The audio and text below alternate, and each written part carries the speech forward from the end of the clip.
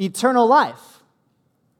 The lawyer, he was testing Jesus. This wasn't a sincere question. He was asking this question to set up a debate. He was sizing up Jesus against his own version of God. And this is a very tricky game that we play. I know so many people have lived for so many years and have tried to answer this one question: what shall I do to inherit eternal life? What is my responsibility in this whole thing? How do I make sure that at the end of my days it ends up well for me? And I know so many people who think that, well, the name of the game is to do more good things than bad things. Or some people think, well, if you do more religious things, that's good. Or other people just simply say, well, just be tolerant and it'll all work out. And this is an important question to us, no matter how you cut it. What shall we do to inherit eternal life? At the core of this question is what theologians call legalism. Legalism. This is the idea that living in line with the law is what makes you innocent before God. Legalism. What does the law say I have to do? What must I do to be saved? What is my responsibility here? And if you live your life dependent upon following the law perfectly, you're going to pay very close attention to what the law says. You're going to actually spend a lot of your time trying to figure out what can and can I not do. So, for example, if God says, like we read in the Ten Commandments earlier, keep the Sabbath holy, we hear that if we're legalistic, we go, okay, I'm going to do no work on Sunday, which clearly means I'm not going to punch the clock at my shop and I'm not going to log into my office email. But what about working on the house or in the garden? Maybe it's okay for me to pluck a few cucumbers for dinner tonight, but weeding the garden, probably not. See, this is all an example of legalism. This is a legalistic mindset. How far does the law allow me to go? What can or can I not do? It's extending out the law of God to give black and white answers to what my life should look like. And let's all agree that a lawyer is going to be legalistic. Of all the people, who's going to care about the law most? It's the lawyer. And he's asking Jesus, give me the formula. What's my responsibility so that life goes well for me? Spell it out for me. And in a move of brilliance, Jesus responds to the lawyer and he turns the table on him. And he says, you, of all people, a lawyer, you know the law. What does it say? It's verse 26. He says, what's written in the law? How do you read it? What's written in the law? How do you read it? I don't know if you've ever been a part of a small group before or a book study. Have you ever, some of you guys are in small groups. A lot of you are in small groups, actually. What's the worst question that comes up in a small group? It's that question, well, what did you get out of it? Or what does this mean to you? Everybody ever been in a small group where that's the question that comes up? That's a terrible way to lead a small group. That question has been banned from our campus. You're not allowed in a small group to ask, what does that mean to you? And in first glance, we think Jesus is saying, well, what does the law say? What does it mean to you? But that's actually not it at all. He's saying to the lawyer, hey, what does the law say? How do you read it? These are church words that the lawyer would have picked up as temple words. These are words that he would have gathered in the assembly, and they would have said, let's read the words together. Jesus is saying, when you gather in the church, when you gather in the temple, what are literally the words that you say? And notice in verse 27 what he says. Verbatim, he quotes it. He says, you shall love the Lord your God with all your heart, with all your soul, and with all your strength, and with all your mind, and your neighbor as yourself.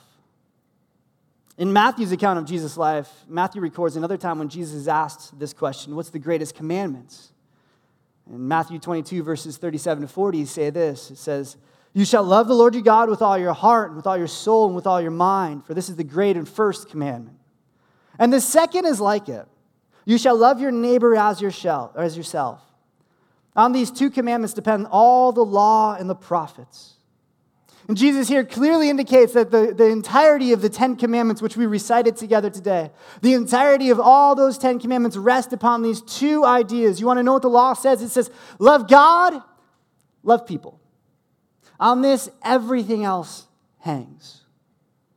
Because when you love God, you do not have any idols. You do not profane his name. You devote yourself to spending time with him, etc. When you love your neighbor, you do not lie to them. You don't cheat them. You don't steal from them. You don't covet them. And so, lawyer, you who know the law of all people, do this, and you'll live. That if you want to have eternal life, if you want to make sure that at the end of your days it works out well for you, then here's all you got to do. You just got to love God completely and love your neighbors thoroughly.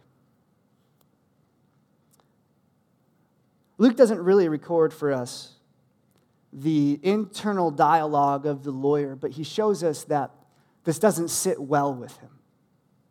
And you or I could put ourselves in his shoes. We could imagine the internal strife going on inside of him, thinking, how do I get saved? Well, by keeping the law. And I know the law, but I also know myself honestly enough to know that I don't keep the law. And actually, the law hasn't made me a better person. It's only made me feel more guilty. And because I know the law and I don't keep the law, I actually really hate the law because it's constantly convicting me and condemning me. And I'm not sure that I can actually be good enough. I've heard this story in our church before. Last year, there was a woman who came to Christ in this church right here in this campus. And things happened in her life. And all of a sudden, just horrible things started befalling her. And she came up to me one day and said, Dan, ever since I started following Jesus, my life has gotten really, really hard. She goes, I don't find any pleasure in cigarettes anymore. I can't go back to the same habits that I used to without feeling guilty. And Jesus has kind of wrecked my life. And if we approach it from a legalistic standpoint, the law becomes not freedom, but a burden. And the lawyer is not done with Jesus. Look at verse 29. But he, desiring to justify himself, which is totally what we think lawyers do. He said to Jesus, and who is my neighbor? What a classic debating technique. Be more specific. Could you give me a definition? Maybe use it in a sentence, Jesus. Do you remember this? It depends on what your definition of is. Can I redefine this? Can I find a loophole? Tell me, Jesus, who is my neighbor? The lawyer is going to great lengths to find a loophole to jump through, as if heaven has a back door. And this is really how silly we look when we try and justify ourselves to God. We will, on one hand, try and hold up the law as this perfect, good standard, which the whole world ought to live by. And we will teach it, we'll structure it, we will systematize it, and we will even hold people's feet to the fire on the law, only to be confronted with the reality that we aren't adhering to the law ourselves. When that happens, how quickly do we justify ourselves? We explain away sin. We rationalize breaking the law. We redefine words so that it doesn't seem so bad. We try and compare ourselves, not to God's holy standard, but then to other people. We try and find a loophole. And at the core of the lawyer's question, who is my neighbor, is actually a racial prejudice. You see, Jews of this day believed that God had called them to love as their neighbor only their fellow Jews. In Leviticus, this is clearly stated. They had no interest in the affairs of foreigners. And they thought that if they were to love God with all their hearts and love their neighbor with all their hearts, it followed that our neighbors are the people of God, that is, other Jews. And this is an interesting question. Who is my neighbor? This is a great question for us to wrestle with today as we observe the shrinking of the globe. Today, it seems you can follow with great detail stories from around the world. I remember just a couple of days ago watching that tragedy in Nice, France. And for whatever reason, I happened to be on my phone at the time that it was going down, and I was on Twitter, and all of a sudden up popped all of these pictures, one after another, in real time of something that was going on the other side of the globe, and it felt like I was there watching the chaos happen. And I remember wrestling with this question, how does this impact my life? I mean, how does this tragedy that is so far away actually do anything for me? Or is this my neighborhood? What are the extents of my neighborhood? How far does it reach? This is a legalistic question. It's designed to limit my responsibility. It's legalism at its finest. And notice how Jesus answers this question. He tells a story. Look at verse 30. Jesus replied, a man was going down from Jerusalem to Jericho, and he fell among robbers, who stripped him and beat him and departed, leaving him half dead. Now, many of you have heard this story before. Have you heard this story before? This is the story of the... Okay, good. So you have heard this story. And many people call this either a story or a parable. Some people think that it's completely fictional. But let's not discount the fact that this could have been a real event that Jesus was historically pointing back to and saying, hey, remember that guy who was going down from Jerusalem to Jericho and he fell among the bandits and the robbers and they beat him and they stripped him and left him for half dead? And it's very possible that in this day, as Jesus was talking to this lawyer would have sympathized with this issue. We know that the road from Jerusalem to Jericho was incredibly dangerous. It was the type of place that you drive through with your windows up and your doors locked and your radio turned down and your phone already dialed to 911 just so that all you got to do is hit that green button. This was the type of neighborhood that this guy was walking through. It was rocky terrain where bandits could hide easily and they could surprise the lonely traveler. And I imagine this lawyer listening to Jesus had walked this very road himself and probably experienced the very fear that everyone else would have been tuned into. And he knew the dangers, and he probably felt sympathy for the Jewish man who had befallen such terror. He might have even had friends or family members who had had this fate happen to them. Jesus continues with the story in verse 31. He says, now by chance a priest was going down that road.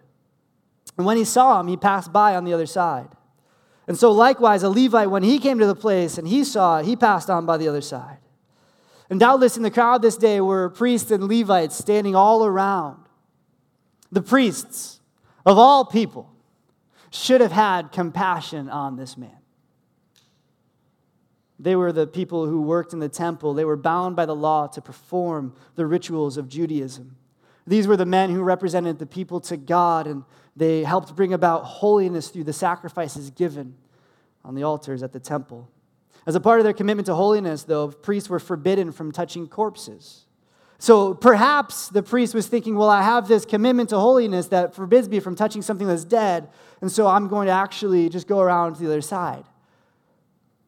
We could vote, but I think we'd all agree that's probably believing the best about the priest.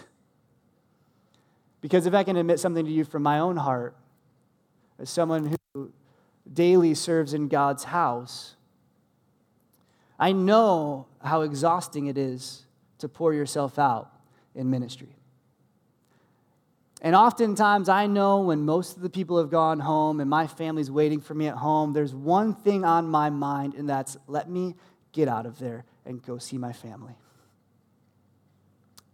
Anyone who's ever served in a ministry, anyone who's ever served and poured themselves out knows this feeling. This, I've done enough for people today. I've pleased the Lord. I've spent myself loving God in my job. I'm ready for a break. This is a busy road. There's lots of other people coming and going. Surely someone else is responsible to clean up this mess. And I know you don't judge me for that. But we see the priest here sets a very poor example for all of us. And he sets a poor example for the Levite, who did the same exact thing. After seeing the priest pass over to the other side of the road, I'm sure the Levite probably assumed, well, goodness, if he, of all people, didn't stop to help out this man, why would I? And then in verse 33, I want you to look at verse 33. Jesus starts going to work on the lawyer. He starts turning the story where no Jewish person would have ever thought to turn it.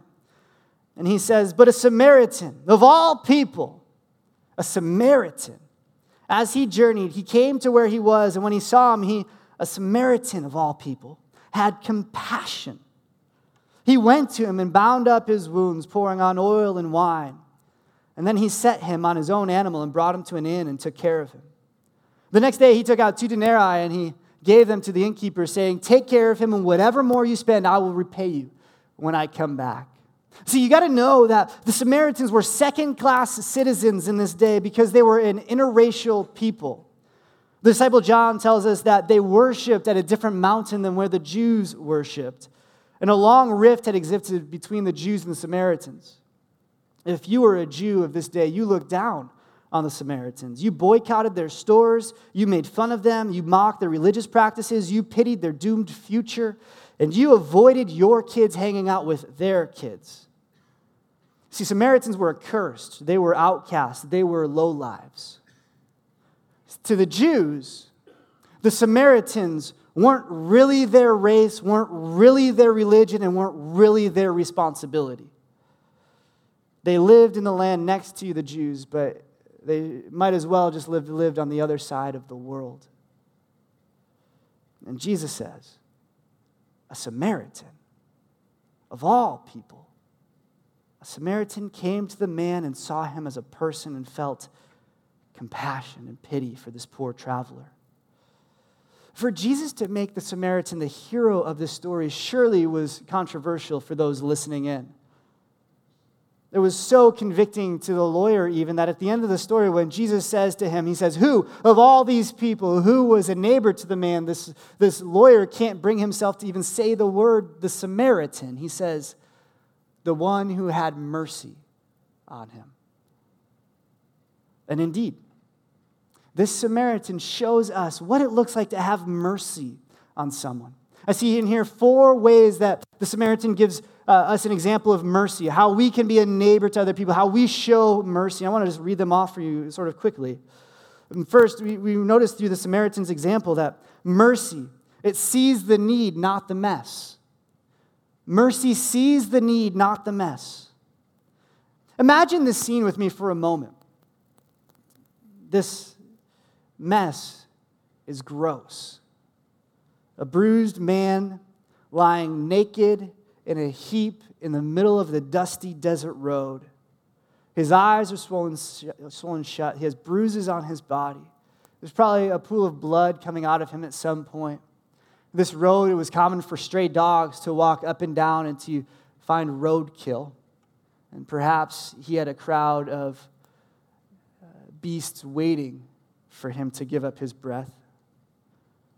This man is a mess. This is a disgusting scene. But mercy doesn't obsess over the mess. Mercy looks at the person and sees the need and looks forward to healing. For this beaten man, the need is help, the need is a doctor, the need is compassion. And mercy looks at the situation and says, something needs to be done, and I see it. I see what you're going through.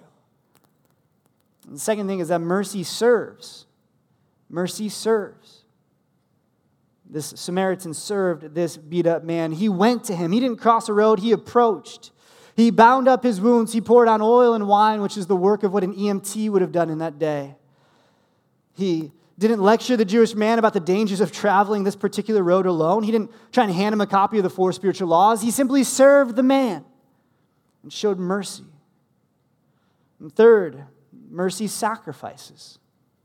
We see this Samaritan. It seems as if Jesus is painting the picture that the Samaritan is traveling by animal and he's going across this road, probably making good time, and he sees the man and he gets out to serve the man. And once he's done bandaging up his wounds, he actually takes his own animal, his means of transportation, the way that he was getting from point A to point B, his way of safety and efficiency, and he takes the beat-up man and he places him on the animal and he leads the animal slowly, treacherously down this road to an inn.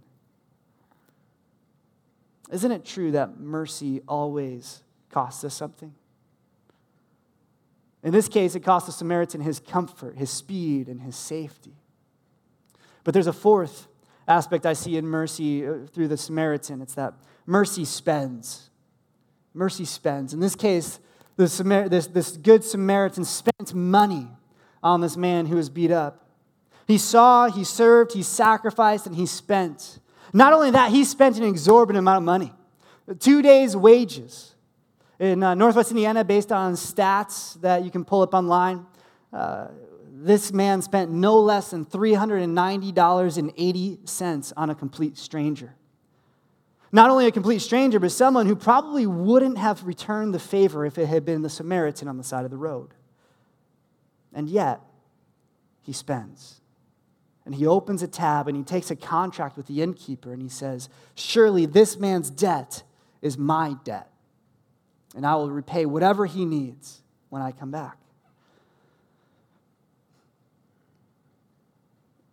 When we look at the extent that the Good Samaritan went to show mercy, isn't it kind of lame how we call our random acts of kindness being a Good Samaritan?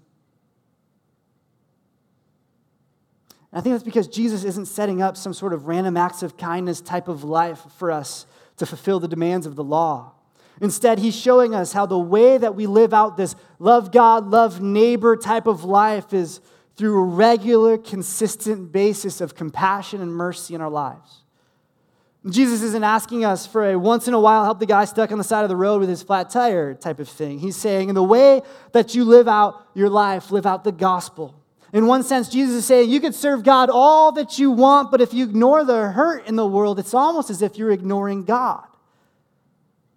And in verse 37, Jesus' final words to this man, they're so simple,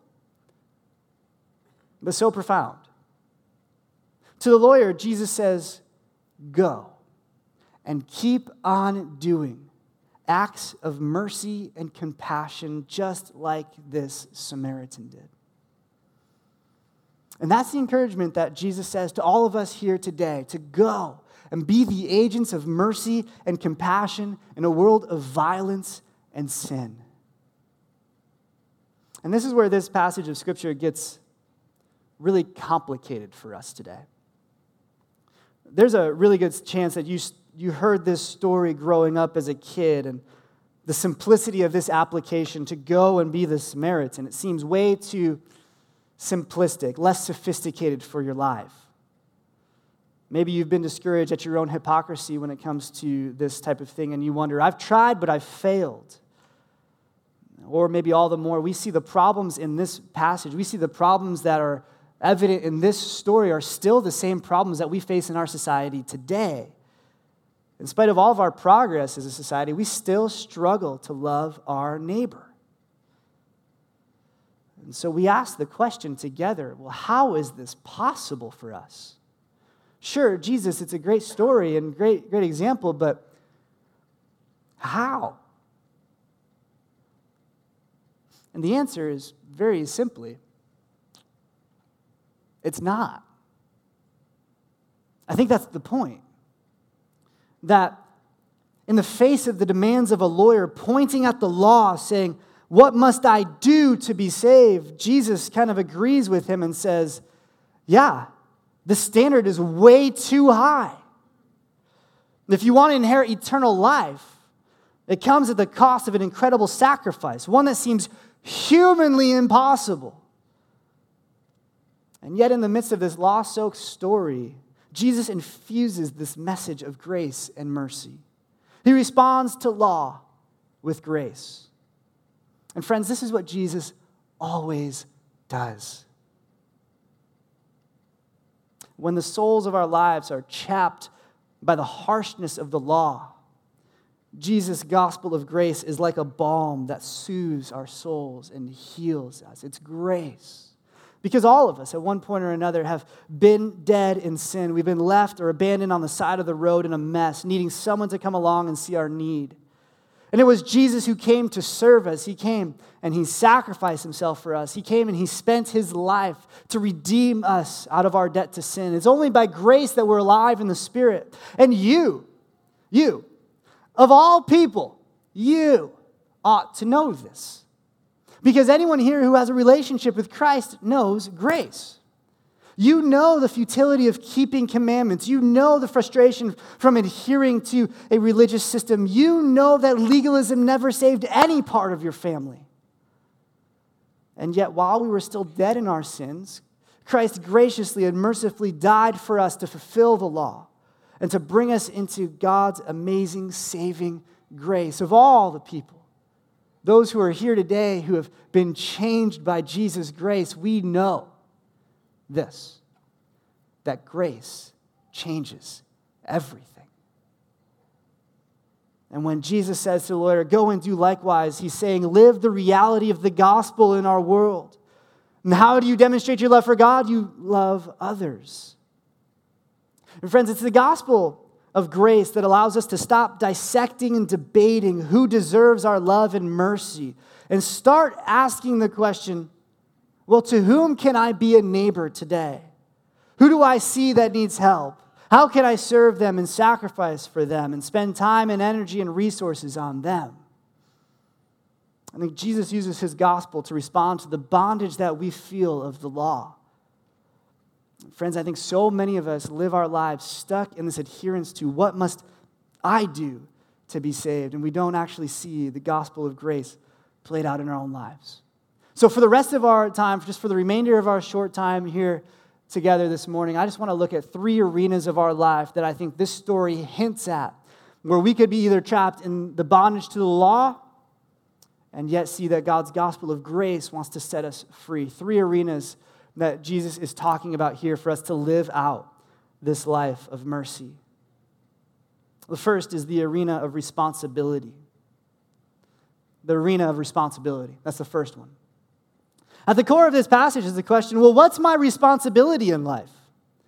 This is the legalistic question. This is the lawyer's question. This is the priest's heart as he says, that's not my responsibility to care for this guy. This is the Levite's heart as he says, it's not my responsibility to take care of this. Someone else will come along and someone else will clean up this mess. But people whose lives have been changed by compassion and mercy and the grace of Jesus Christ, they are freed from parsing the particularities of the law, and they recognize the question is not, what's my responsibility? But the person who lives a compassionate, merciful, gospel-centered life simply says, I'll take responsibility. Maybe it's not my responsibility, but I've been changed by the gospel of Jesus to take responsibility for this other person's hurt. I mean, what was it that compelled the Samaritan to take responsibility for this man? It was compassion and mercy. Of all people, he would seem to have the most reason to cross the road. Except mercy and grace, they say, I'll do it. It's my job. I can fill that spot. I can help this person. I can take responsibility. And I wonder who we think takes responsibility for the hurting people today.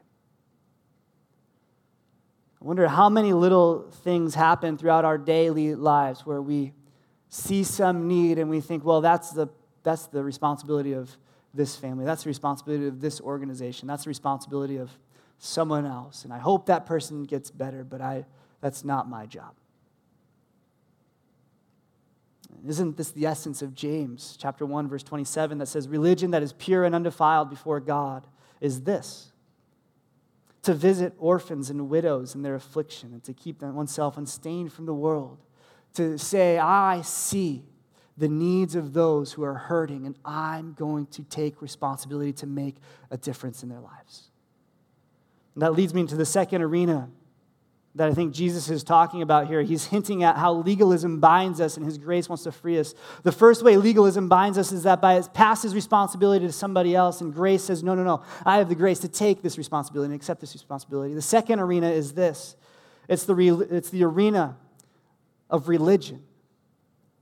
I think so many of us think that the church is the place that does all of this. So many have placed this responsibility on the corporate church. And I know our church often gets well-meaning inquiries into caring for families in need. And I'm not against any of this. We take benevolence offerings every first Sunday of the month. We give away literally hundreds of thousands of dollars here to Northwest Indiana, families who are in need. I'm for us being a benevolent, loving, gracious, merciful church. But what Jesus doesn't say is the Samaritan took the man to the temple where he got the healing that he needed. The Samaritan, Jesus doesn't say that the priest and the Levite, one grabbed a leg and one grabbed an arm, and they brought him back up the hill to the place where it was decided that these types of issues would be resolved. You see, when we deflect the responsibility, when we punt our responsibility to care for the people that God has personally placed in front of us, we are robbing ourselves of seeing the gospel played out in our own lives in miraculous ways. It's like we're crossing over the road and leaving the people that God has placed in our path to somebody else.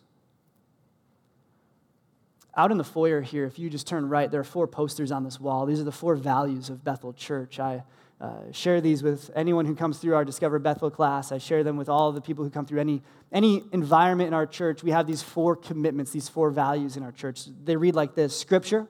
Scripture's our authority. Prayer, we believe that prayer is powerful. The fellowship, we believe that God's people should get together. And then the 4th one is mission.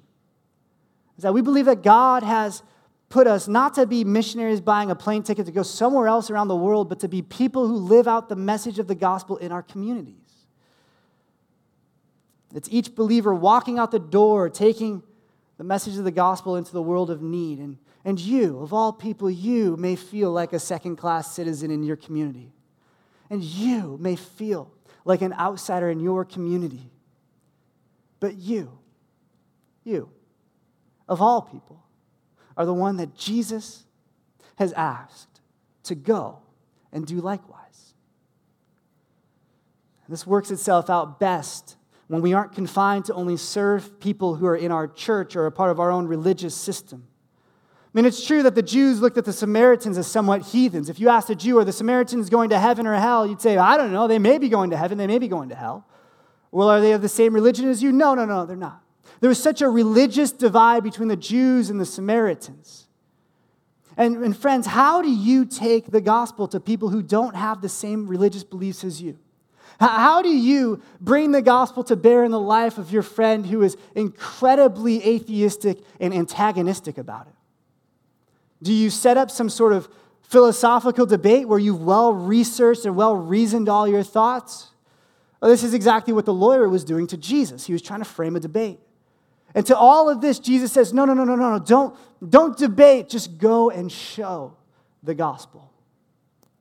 One of my favorite stories of the life of D.L. Moody is from the time when he was in Indianapolis. This is back over 100 years ago. There was a denominational convention in Indianapolis, and Mr. Moody was there to be a part of that. And one day, the story goes, he called up his friend Ira Sankey. They were the two, the preacher and the worship leader. It was like Louis Giglio and Chris Tomlin, Mr. Moody and Ira Sankey. And he said, hey, meet me at the street corner here at 6 p.m., and I'd like to just do something. And so Ira Sankey shows up, and he gets there, and Mr. Moody has a soapbox. This is back in the day. And he puts the soapbox down, and he tells Mr. Sankey, get up there and start singing. And so Mr. Sankey starts belting out on the street corner in Indianapolis some hymns. All of a sudden, a crowd is gathered around, and Mr. Moody says to everybody, he stops everything and says, hey, if you want to hear more of this, there's an opera house right here. Let's go inside, and let's just go move that way. And so literally hundreds of people move inside the opera house in downtown Indianapolis, and they start hearing the message of Jesus Christ proclaimed by Mr. Moody. Well, this is a denominational conference, and so eventually the delegates from the convention start showing up. And as they do, they look around and see a packed auditorium of heathens hearing the message of Jesus. And upon seeing these people walk in, Mr. Moody stopped everything and said, brothers, I'm afraid we have to close. The brethren from our convention are here, and they want to discuss the question, how do we reach the masses?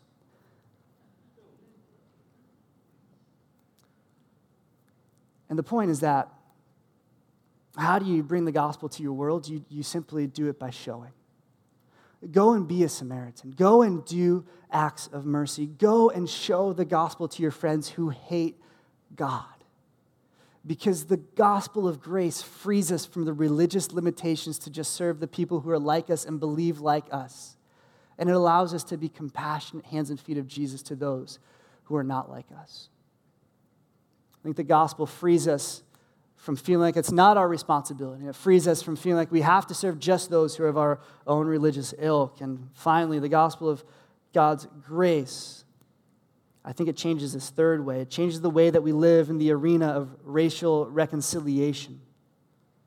I mean, we can't get around this fact. For thousands of years, this story has been called the story of the Good Samaritan. I mean, his race is a part of the title. And Jesus shows us that gospel neighboring, it crosses racial roads to come together. Jewish pride was put in its place as their own people disregarded the needs of a fellow Jew and the need that was met then by a Samaritan.